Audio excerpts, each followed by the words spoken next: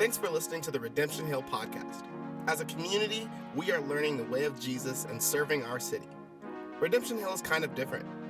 We are a collective of micro-churches that gather together on Sundays to grow and connect and worship. So don't wait anymore. Join us Sundays at Boise Friends Church in the gym at 10:30 a.m. and get connected to the community you need in this season of your life. All the details you need are at redemptionboise.org. Up next is the training and teaching time from this week's gathering. Stay tuned after the sermon for more info on how to get connected.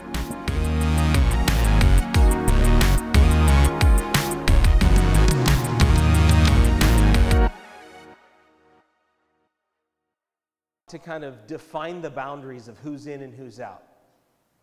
And how do we do that as the church? Trying to define, well, who's a part of the church and who's not. Well, we've created these boundaries, and we say, okay, well, you have to believe the right things, and you have to do the right things, and you have to be a part of the right things. And we make this what we call like a walled garden. Okay, we create a wall around the outside saying, if you're inside these lines, then you belong to God's people, and if you're outside, you don't belong to God's people. But that's not the picture that we get of what it means to be in Christ. What the picture that we get here is that intimacy with God brings us into relationship with one another. And so it's like Christ is at the center, and you and I are drawn near to each other in unity as we move towards Christ. Because if you're coming out here, and I'm starting down in the way of Jesus, to look at who he is and let the words of Christ shape us from the inside out. Today we're going to look at this prayer of blessing, and it feels so familiar because it's something you've probably heard like a lot of times. Something that is very familiar. But what I want you to do is I want you to look at it as a picture into the prayer life of Paul.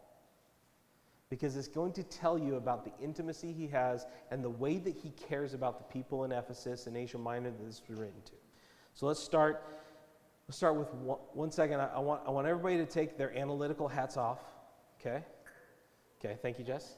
Take your analytical hats off, because when we approach the Word of God, we're not judging the Word of God. We're asking the Word of God to judge us. And so when we enter in, we lay down our critic's hat and our judge's hat. We set it aside and we say, God, I want you to read me through this. And so let's just take a second. I want you to close your eyes. And I want you to open up your hands. And I want us to repent, which is to change our minds from analysis, from critique, to an openness to God speaking into our hearts. Lord Jesus, I confess that the way that I enter in is almost always in a detached way, with my mind first, and my body second, my emotions far last. But I pray, God, that I enter in wholly and let the word speak. That as we receive this, that it would transform us and let us move into the way of Jesus. And Paul wrote this to the church in Asia Minor. When I think of all this, I fall on my knees and I pray to the Father, the creator of everything in heaven and on earth. I pray that from his glorious, unlimited resources, that he will empower you with inner strength through his Spirit. And then Christ will make his home in your hearts as you trust him. Your roots will grow down into God's love and keep you strong. And may you have the power to understand, as all God's people should, how wide and how long and how high and how deep his love is.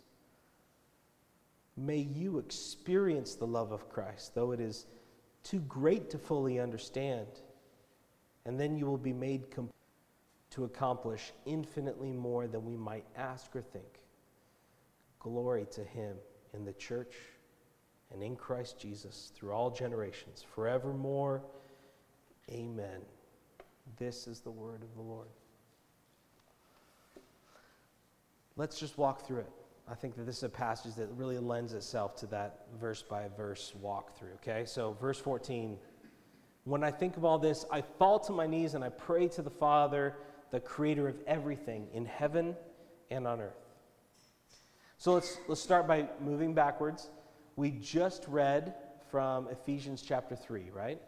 We've been in Ephesians chapter 3, and he's saying, when he thinks of all that he has just said about God uniting us into one people, of us being saved through faith by grace, of us being united in Christ, he's saying, see for his people, where he's making a house, which is the purpose of our existence is to literally be a house for God's dwelling. And then he also talks about being the temple, like God is building for himself a temple to be like the literal glorious presence of God in the world. And that's what he's doing when he builds his church. So in light of that, and then he wants to, in chapter 3, proclaim this profound miracle of the plan of God, where he brings together enemies and makes them one body, and where our well-being is tied to one another. I think this week in particular, we're seeing that treaties and mutual defense pacts are very important for protecting ourselves. We're watching, this Ukraine-Russia thing is completely crazy, but look at Ukraine. It's 40 million people, and they're sitting alone in between NATO and Russia.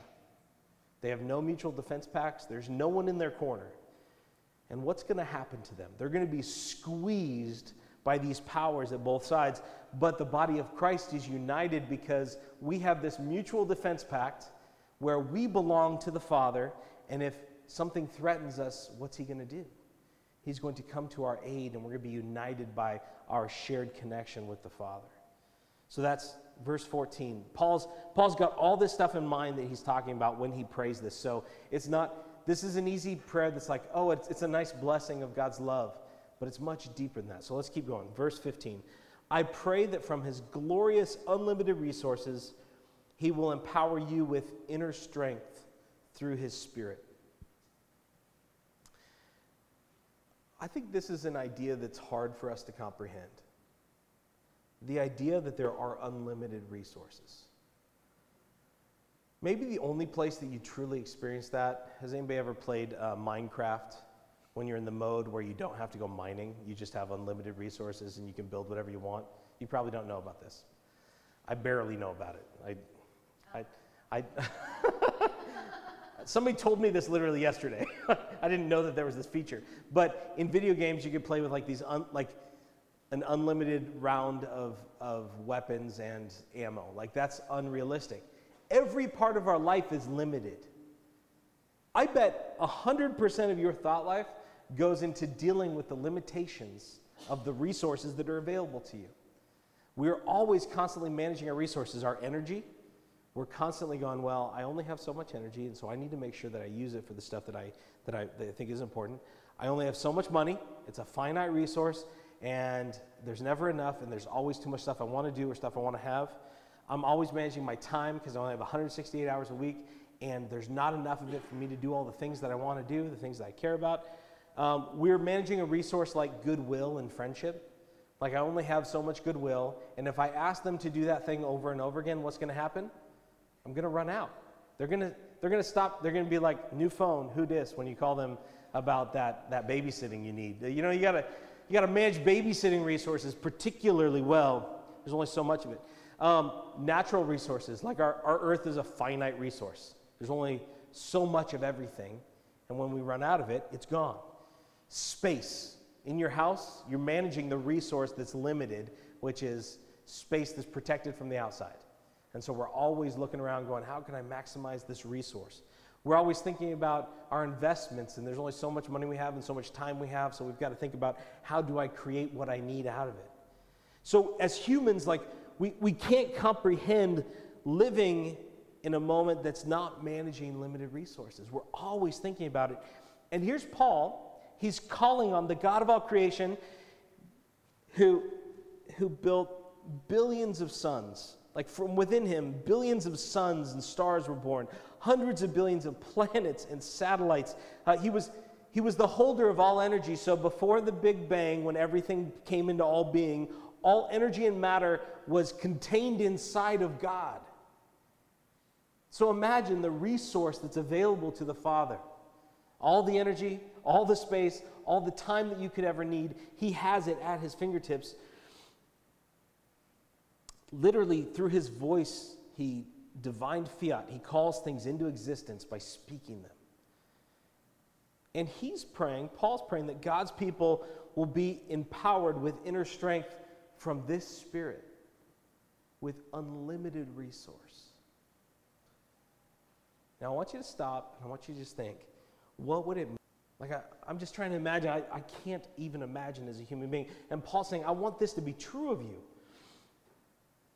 And this isn't power for us to feel, for us to use our power for power's sake.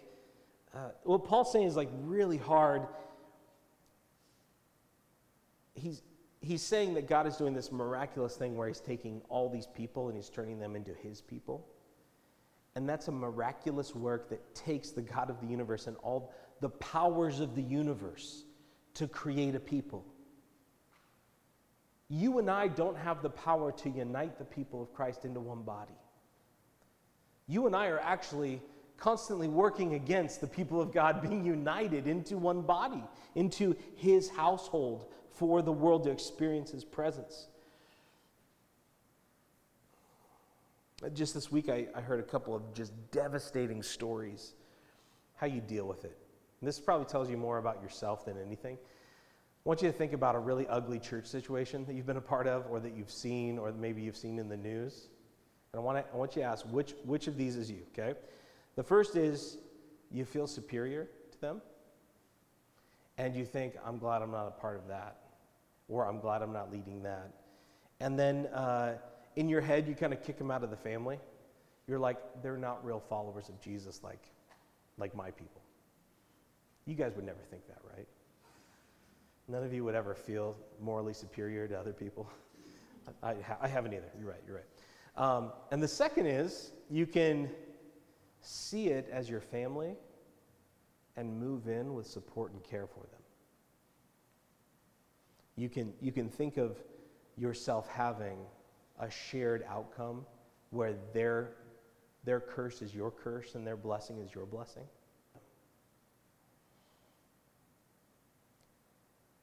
In my weakness, I'm going to say I'm tired and it's too much energy for me to engage and to deal with other people's problems. I have better things to do than deal with their foolishness. In my limited resource, I'm going to ghost those people rather than pursue unity in Christ where I have conflict. I'm just going to walk away because it's so hard in my limited resource to enter in. I'm going to wait for the phone call from that person, and then I'm probably going to avoid it when it comes. I don't have it in me to pursue the unity of the body of Christ. But with the unlimited resources of the God of the universe, who knows what is possible for God's people to grow, to become healthy, to be united as one?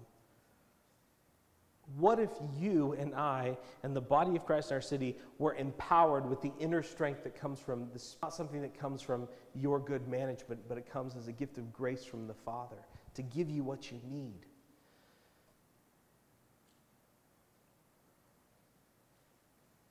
I heard a funny story about a public figure. I'm not going to say who it is because it's just too politically polarizing. But this political figure believed that if he did too much, he would run out of energy. And so he didn't like to exercise because he was afraid he'd run out of energy. Which, like, in a resource mind that thinks about scarcity, that would make sense, right? If I use up my energy, I won't have it in the future. But in your bodies, what happens when you use your bodies? Well, I'm not a scientist. I don't play one on TV. But I did take anatomy and physiology, and I got a 50% in college, so I can tell you this. I got a B. It was a big curve. In every single cell of your body is a mitochondria, and that mitochondria is this little energy. It's the powerhouse of the cell. Thank you. And what does it create? creates this little substance called ATP. There we go, ATP. It's this substance that's literally the energy that your cell uses to thrive and grow and multiply. And it's just like a muscle. The mitochondria in every cell is just like a muscle. The more it works, the better it produces energy. And so within you, with a limit, your body gets stronger and produces more energy the more that it's used. The difference is the mentality. One mentality is a scarcity mentality where I look at something and say there's not enough for what's in front of me. And the other is a mindset of abundance that says, you see what Paul's saying here is that the things he's called you to, he's given you what you need. And he's the God of endless resource. And so I want to ask you, and we're going to do it right now, are you bold enough to pray this for yourself or to receive this prayer from Paul 2,000 years ago to say, let God's people have access to the resource of the Father? And today we're going to be praying as we go because I think this passage just demands it. And so I want to ask you this question. Do we have the questions on the, hopefully? Okay. I didn't, that's on me. Okay, so we're going to pray through this question. So you take a couple minutes, and this is space to be vulnerable. And here's the question I want you to ask. Father, do you really have unlimited resources for me to pursue my calling in unity? If so, I want it. Let's ask the Father if he really has that for us.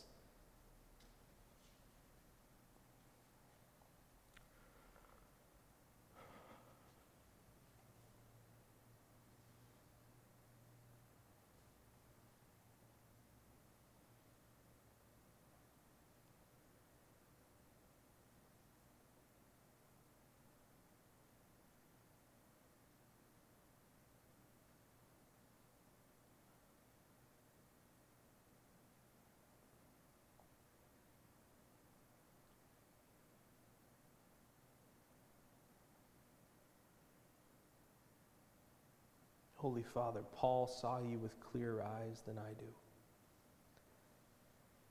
He saw that you, as the God of all creation, has what I need.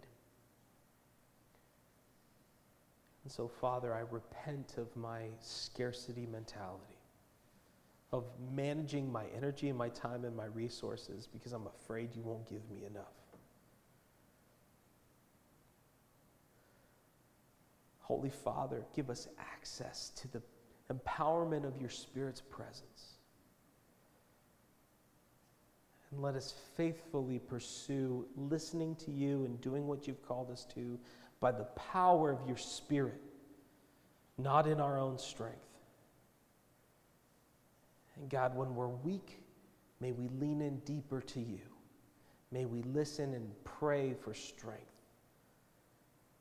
Father, may we be so close to you that your power, like your glory, it rubs off on us. That because of our intimate connection with you, we can bring the power of your Spirit to bring unity and to bring restoration and to bring healing to the people. Amen. And now we get to the heart of this book, verse 17. And then Christ will make his home in your hearts as you trust in him. Your roots will grow down into God's love and keep you strong. This is so powerful. The first verse is all about the power, the resource that we need and where we get it from. This second part is about the means of that power is through what? Connection with the Father, intimacy with the Father, understanding and receiving the love of the Father. Now, this is the two big questions for not just the church, but like almost all creative work is asking a question about, like, love and power are the center of human experience. It's why we exist, and it goes back to the garden and to our purpose, where God says, be fruitful in our relationship and multiply. We're supposed to tend the garden. There's these two things. We connect and we multiply, and we take the calling of managing the resources of the kingdom, and we grab hold of the power God's entrusted to us. Now, of course, both those things are deeply perverted in our flesh, right? But these are the questions that Paul's answering right here. And so much ink has been spilled because these are the great needs of humanity. We need connection, and we need purpose, and we need sustenance. And they so quickly turn into this unhealthy need for approval and the drive for ambition and overwhelming appetites that ruin our lives. We want power because we want to feel like God. We want to eliminate suffering with our work and our effort. And so we use our power to gather up resources, and then we imagine that there's a zero-sum game with power. That if you have power, it's a threat to my power because there's only so much power to have. And so I've got to take power and take position and take privilege away from you so that I get it myself.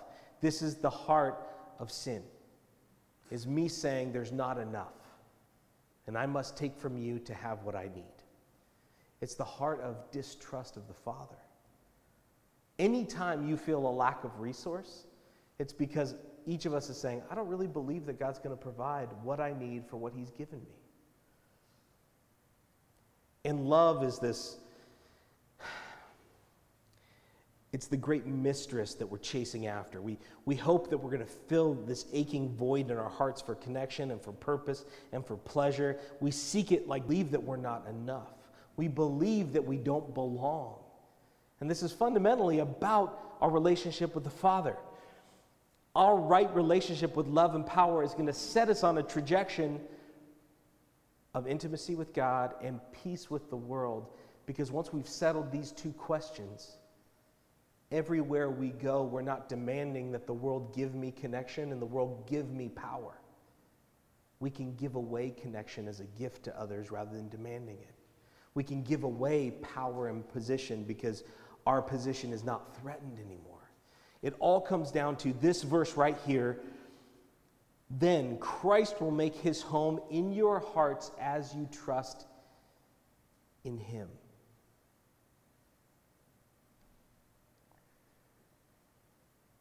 So much of the church, we think of it as having Christ in us. Like there's some verses that talk about having Christ inside of us and His Spirit being in us. But Ephesians is the other way around. It's about us being in Christ. And I think that it's a better picture of trust and relationship with God, where He is a good Father who's available with open arms and abundant resource. And the way that we enter into a relationship with Him is we sidle up to Him. Like in my bed in the morning, I'll wake up, and whether I like it or not, I've got a 4-year-old laying on my face underneath my arm, and I've got a 5-year-old asking me questions about dinosaurs. And it's because I'm their dad, and I'm their warmth, and I'm their resource, and I'm available to them. And the way that they get relationship is by entering in. Their identity is settled. They're known and they're loved, and they have everything that they need. And Christ will make His home in your hearts anytime you read trust, I want you to change trust to lean. Trust is leaning into, putting your weight into, entrusting your need into. And what happens when we put our trust in Him? Power's not the answer. What's the answer? Your roots will grow down into God's love and keep you strong. This is, and I love that they used like a root metaphor, because I think that we imagine ourselves as biological beings that are wireless, right? Like that's just the autonomous human body allows us to fill up with resource, go expend the resources, then have to come back and get the resource. But when you're a plant, you're rooted. You're in the ground, and your only way to be fed and nourished is to you. They literally pull them out of the ground, they shake the dirt off, and they mail them to you. I don't know if you knew that. You can buy hundreds of trees that way in boxes, and they show up at your house, but you know what? Those trees are dying. They're fundamentally dying. But when you put them into healthy dirt, then they're ready to be rooted and transplanted in that new space. And I think that so often, so when you put the tree in the ground, we use like a nutrient. I like to think of it as a potion. You just like pour it on. It's like Thrive kind of stuff, and it like gives the roots like a boost of energy. But what they really need is they need to settle into the dirt. They need to build out new tentacles at the ends of the roots to receive what's being provided for it. It is not found through effort, it's found through abiding, by being one with the Father, by being rooted deeply in Him. Here Paul prays for us to be empowered by the Father through the Spirit. Think of this use of power as like spiritual strength or vitality. And I think that this is Paul praying that the Spirit's going to initiate with us by giving us the resources to move towards God. That's the way that faith works. When we're disconnected from God, He literally sends the Spirit, and the Spirit convicts you and gives you just enough faith to move towards God. He reaches out and He infuses into you the faith to move towards Him. And I think that, this is the way that I read it, is that each of us need to then respond to the invitation and the resource God gives us of that faith. And when we respond, then we root ourselves in God's love. When we're disconnected from the Father and He's constantly sending His Spirit with conviction and invitation and the faith that we need to come back, it's not enough to keep us sustained, but that's how most of us live. We live as like these devices that get used up and the batteries drain themselves, and then we need to go get filled up again. But Paul's saying, I pray that you'll live rooted in the love of Christ, that your identity will be so profoundly intertwined with Christ Himself that in Him you'll get the power to live the way that He's called. In Him you will know your true identity, and that your connection with Him is settled by His loving relationship with you.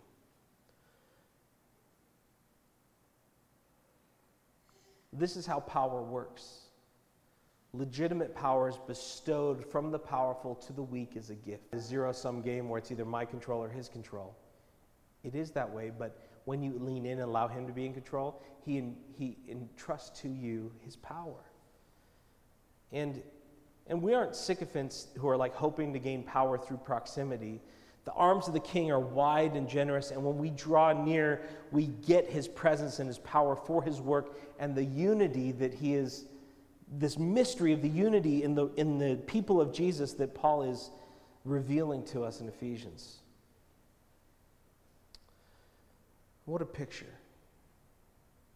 Our roots,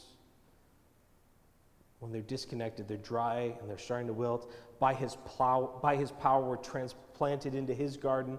And as we grow our roots into His love, we get the power that's going to keep us strong.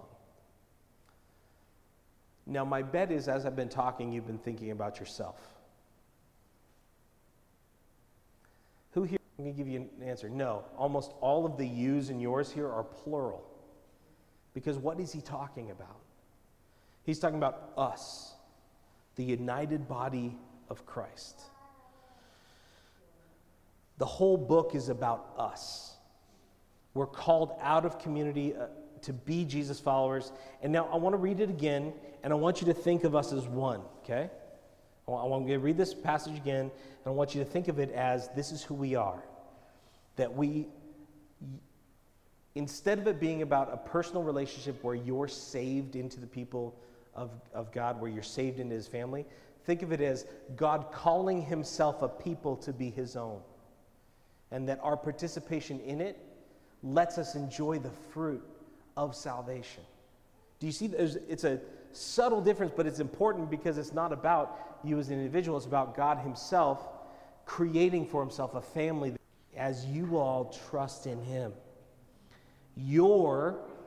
The church's roots will grow down into God's love, and it will keep you strong. This is good news. When we are rooted in Christ, we become strong. So let's spend a moment praying again. And let's ask this question.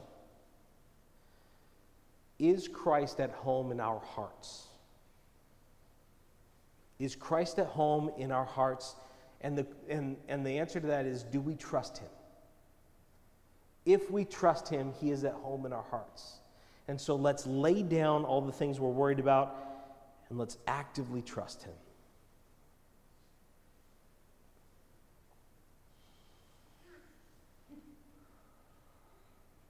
Is Christ at home in our hearts? Do we trust him?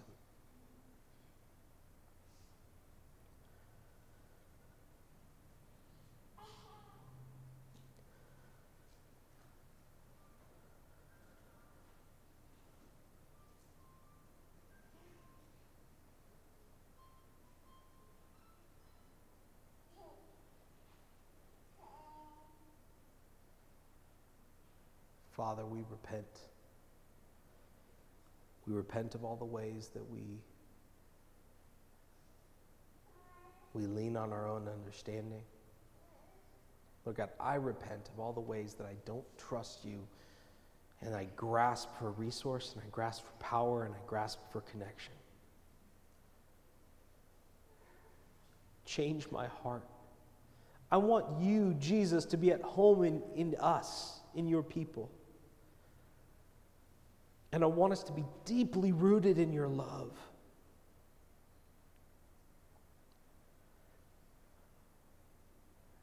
God, make us like good rich kids who get that there is no end to the boundless grace of the Father. Lord God, open up our hands in ways that says nothing that we have is a limited resource. It all comes from you, and there's always enough.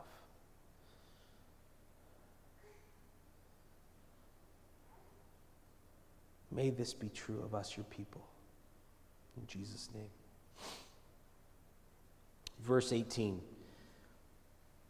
And may you have power to understand, as all God's people should, how wide, how long, how high, and how deep his love is. May you experience the love of Christ, though it's too great to understand fully.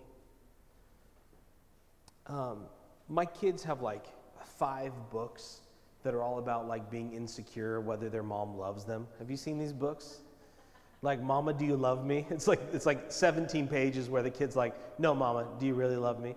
And the mama, like, you know, it's sweet, it's nice, but that's the way we live. That's the people of God.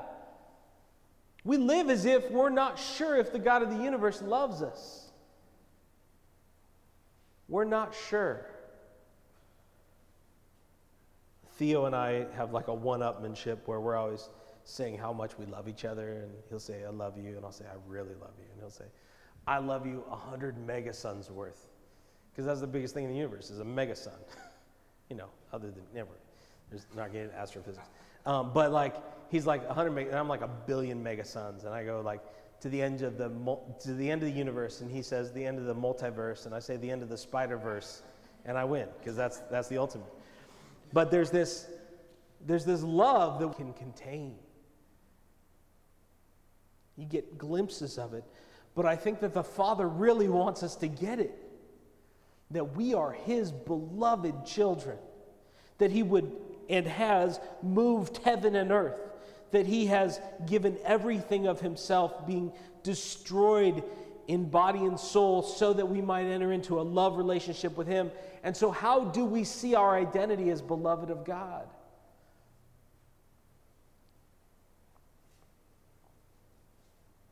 Here's some of the things that the Father says about you. Psalm 36 says, how priceless is your unfailing love, O God. People take refuge in the shadows of your wings. In Romans 5, it says, God demonstrates his own love for us in this, that even when we were his enemies, sinners, Christ died for us. And in 1 John 4, it says, this is how God showed his love among us. He sent his one. Take great delight in you. In his love, he will no longer rebuke you, but will rejoice over you with singing. In 1 John 3, it says, "See what great love the Father has lavished on us, that we should be called children of God, and that is what we are. The reason the world does not know us is that they did not know him."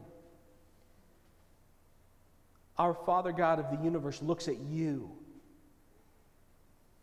into your broken little body and soul, into your unsure little heart, into the shame that you feel about your body and yourself and your weakness. And he says, "I chose you out of all creation to be redeemed and become one of his kids." Have you ever gotten a glimpse into God's passion for you? When I was a kid, this didn't make sense to me at all. Sorry, I'm distracted by Whitney.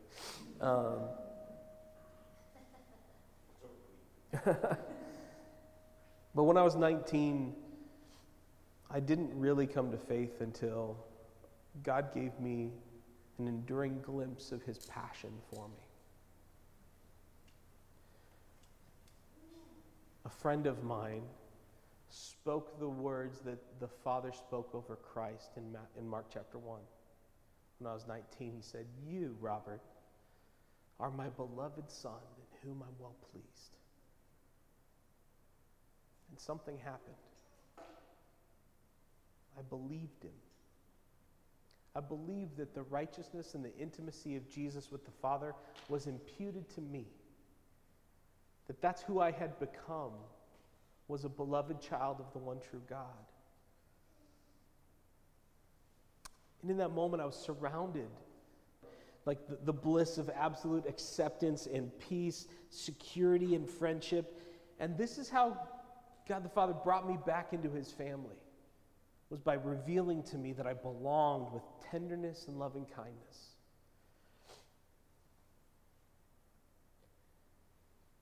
I can't make you feel that.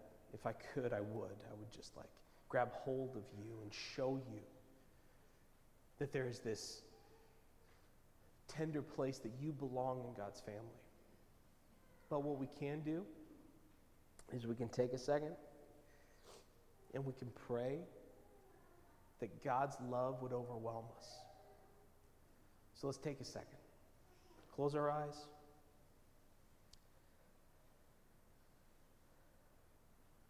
When God the Father looks at you, when he looks at Zach, when he looks at Joe, he sees his son and says, "This is my beloved child.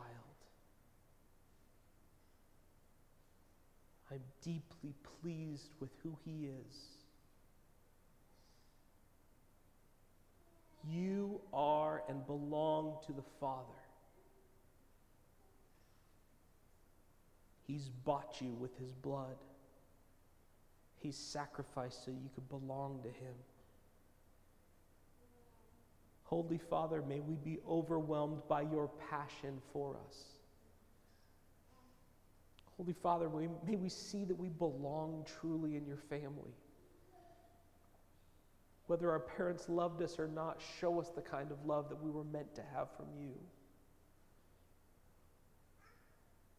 And Holy Father, let us live out of this true identity, rooted in love, empowered by your Spirit.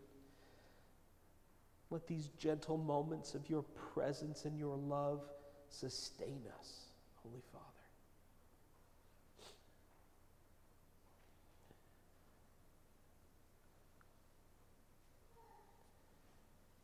And then you will be made complete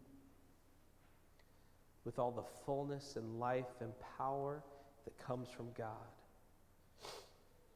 Now all glory to God, who is able through his mighty power at work within us to accomplish infinitely more than we might ask or think. Glory to him in his people and in Christ Jesus through all generations, forever and ever. Amen. These moments are important. They recenter our identity.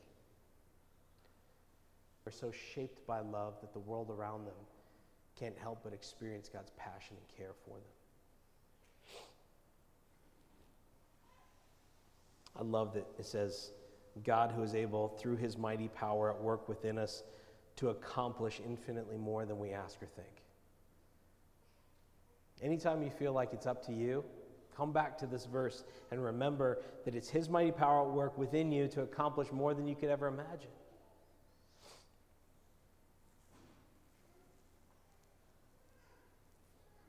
May this understanding, may us being rooted in love animate our worship. May it fill our thoughts and direct our priorities and move us in the way of the kingdom, because the God of the universe, who created all things, just imagine the vastness of creation. That if you started this moment and went from one side to the other at the speed of the God of the universe is concerned with us so that we can find peace and purpose and join him in his work. I just want to pray one last time. The band can come up now. And I just want to pray one last time. We're going to take communion here in a moment. But I want this communion today to be a physical representation of being in Christ and Christ being in us. So when we receive the elements and we remember his death and his life and his resurrection and our participation in this, and the healing and wholeness and care and sacrifice that it represents from Christ to us in incarnation, I want this act of communion, when you take it in, it's not wine. We're not doing wine right now because of dumb COVID stuff, but I want you to imagine a representation of the Spirit filling you. And so when we take this, I want you to receive it and think of it as God's literal presence and love filling us up, rather than it just being something we do. This is God's presence for you. Let's pray. Lord God, this gift of your sacrifice, this gift of your purpose, this gift of your presence, when you took all of your power and you took all of your love and you laid it out so that we might be united with you, Lord God, when we receive it, may you be glorified in our hearts as we worship you. Lord God, have your way in your people today. In Jesus' name we pray. Amen. Thanks for listening to our weekly podcast. Make sure to subscribe to get them in your podcast feed. You can find ways to connect with Redemption Hill at redemptionboise.org/connection. Fill out the form for a free gift from us. We care about you and want to help you find your way back to God. Follow @Redemption Boise on Instagram for regular encouragement.